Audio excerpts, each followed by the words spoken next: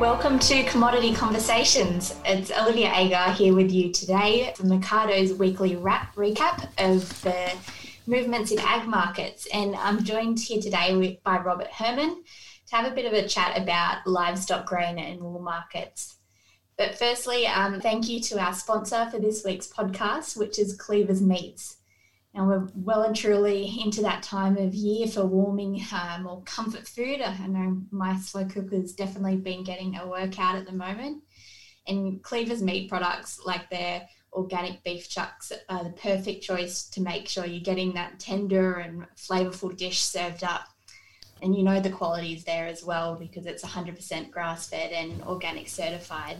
So thank you to Cleaver's Meats for supporting us this week. And I think we'll get underway with this week's market recap. So, Rob, why don't you kick off with wool today? A bit of a tough market, I hear, for wool this week. So what's been going on? Yes, it was a tough market, Liv, and it's been battling away, as you would know, and as our listeners would know, the COVID impact on wool has been quite significant. It's dampened down processing capacity, so that was the first impact where mills were impacted. But then it's that demand, that retail demand, and the all shops looking to try and find out where their demand is, where their customers are, and what they're doing, and that's pushing right back down along the chain. The big issue, though, or one thing that came through this week, was that the problem with low yielding wool. Now, at a time when there's a lot of demand for wool, all sorts of wool gets sucked up and processors can handle it all. But when demand is low, then the orders tend to favour towards higher quality wools and higher yielding wool. And if you think about it, it's all about weight. So if you've got a lower yielding wool, by the time you wash it up and process it, you end up with less fibre than you start with a higher yielding wool. So that was a problem. And of course, remembering that we've just come off a big drought, and the wool that's being sold now has been grown through the drought. So that drought effect has been to push the yields lower. There's more dust in the wool. The wool is not as well grown, and that's a bit of a problem. So that weighed on the market this week, Liv. And is it normal that we'd see wool yields pretty low at this time of year, or how's that work on a seasonal basis? Yes, that's right. Seasonally, this is a lower yielding time of the year because we've got wool that's shorn just recently has gone through the summer period.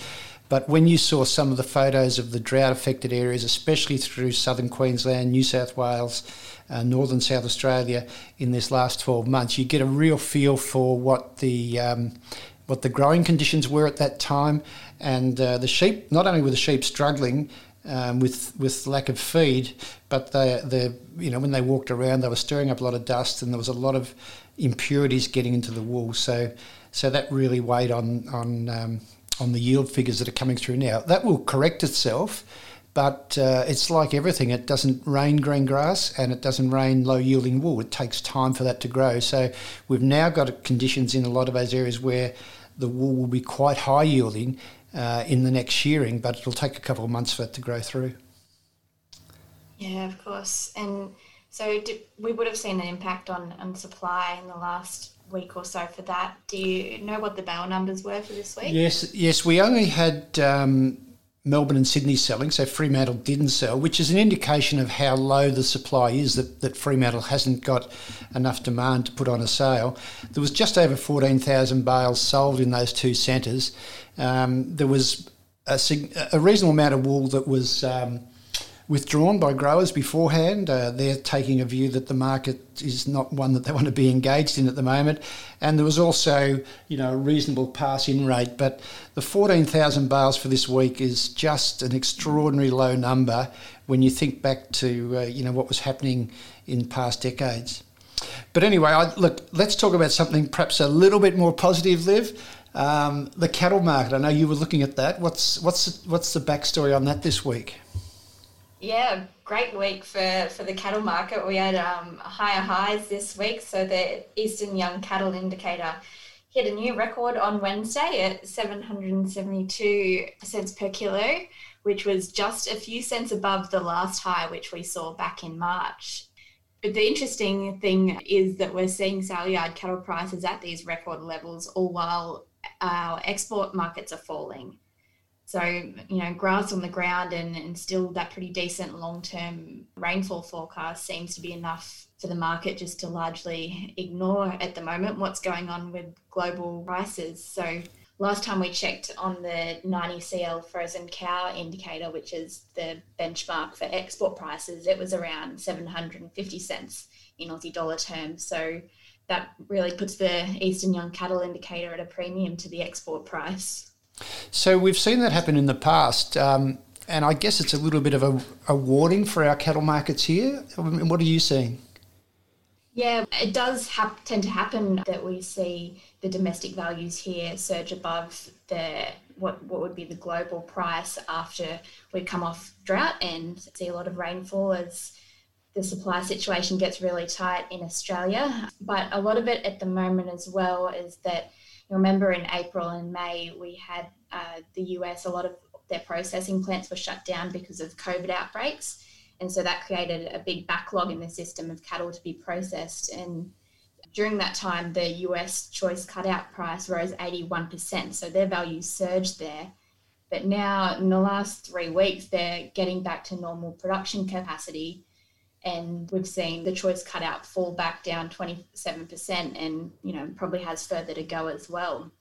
So that's what's flowing through to see our export beef value decline in recent weeks and where they're coming under pressure. And certainly as the US keeps ramping up exports and of that grain-fed beef as well into some of our key markets, then we might start to see it flow through as well here. Yes, it almost looks like we're in a little bit of a lucky position though, because we've got seasonally low slaughter supply. That just happens at this time of the year through the winter. We've got a low herd, and we've also got terrific seasonal conditions. So that's compensating, I suppose, a bit for the concern on global markets. Yeah, it's definitely creating a bit of a buffer there, which is lucky for cattle producers.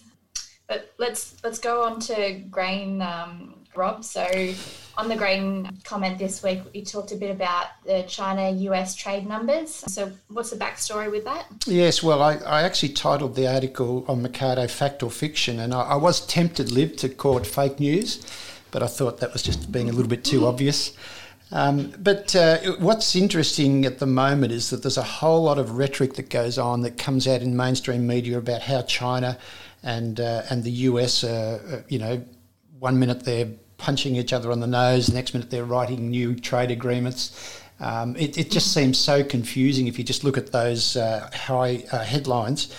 But what was interesting was that this week the export of soybeans to China was a record, and there was also another figure that said that 39% of the record exports out of the US were to unknown destinations, and the speculation from the traders was that was also to China. So we know that China has got a huge appetite. We also know that they're committed to a big lift in exports out of the US. That was the deal that was struck in the Phase 1 deal last year.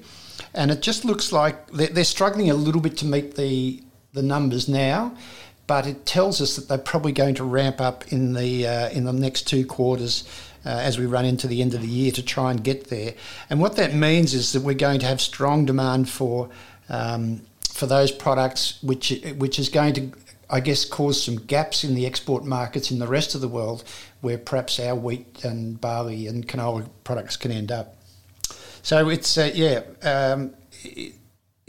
continues to amaze that the politician headline number stories tell us one thing, but then you look at the numbers and it tells us another thing. And we saw that with Australian beef, Liv, didn't we? Where the Chinese government banned 4 of our export works, and yet in that month the exports to China actually increased. Yeah, that's right. The numbers tell it all eventually. But this time of year for grain markets as well, it's always the volatile season where we're really influenced by weather news overseas in particular. So has any of that been going on lately? Yes, or is it just that's the right. political headlines that are stirring? Yes, well, of course, farmers are classics at watching weather, and this time of the year, we can have a number of influences. We can be looking at our local weather conditions and hoping for rain, and we can be looking at what the impact is on overseas. Well, our local conditions are pretty good, and as we know, and so that's a relaxing element of the weather.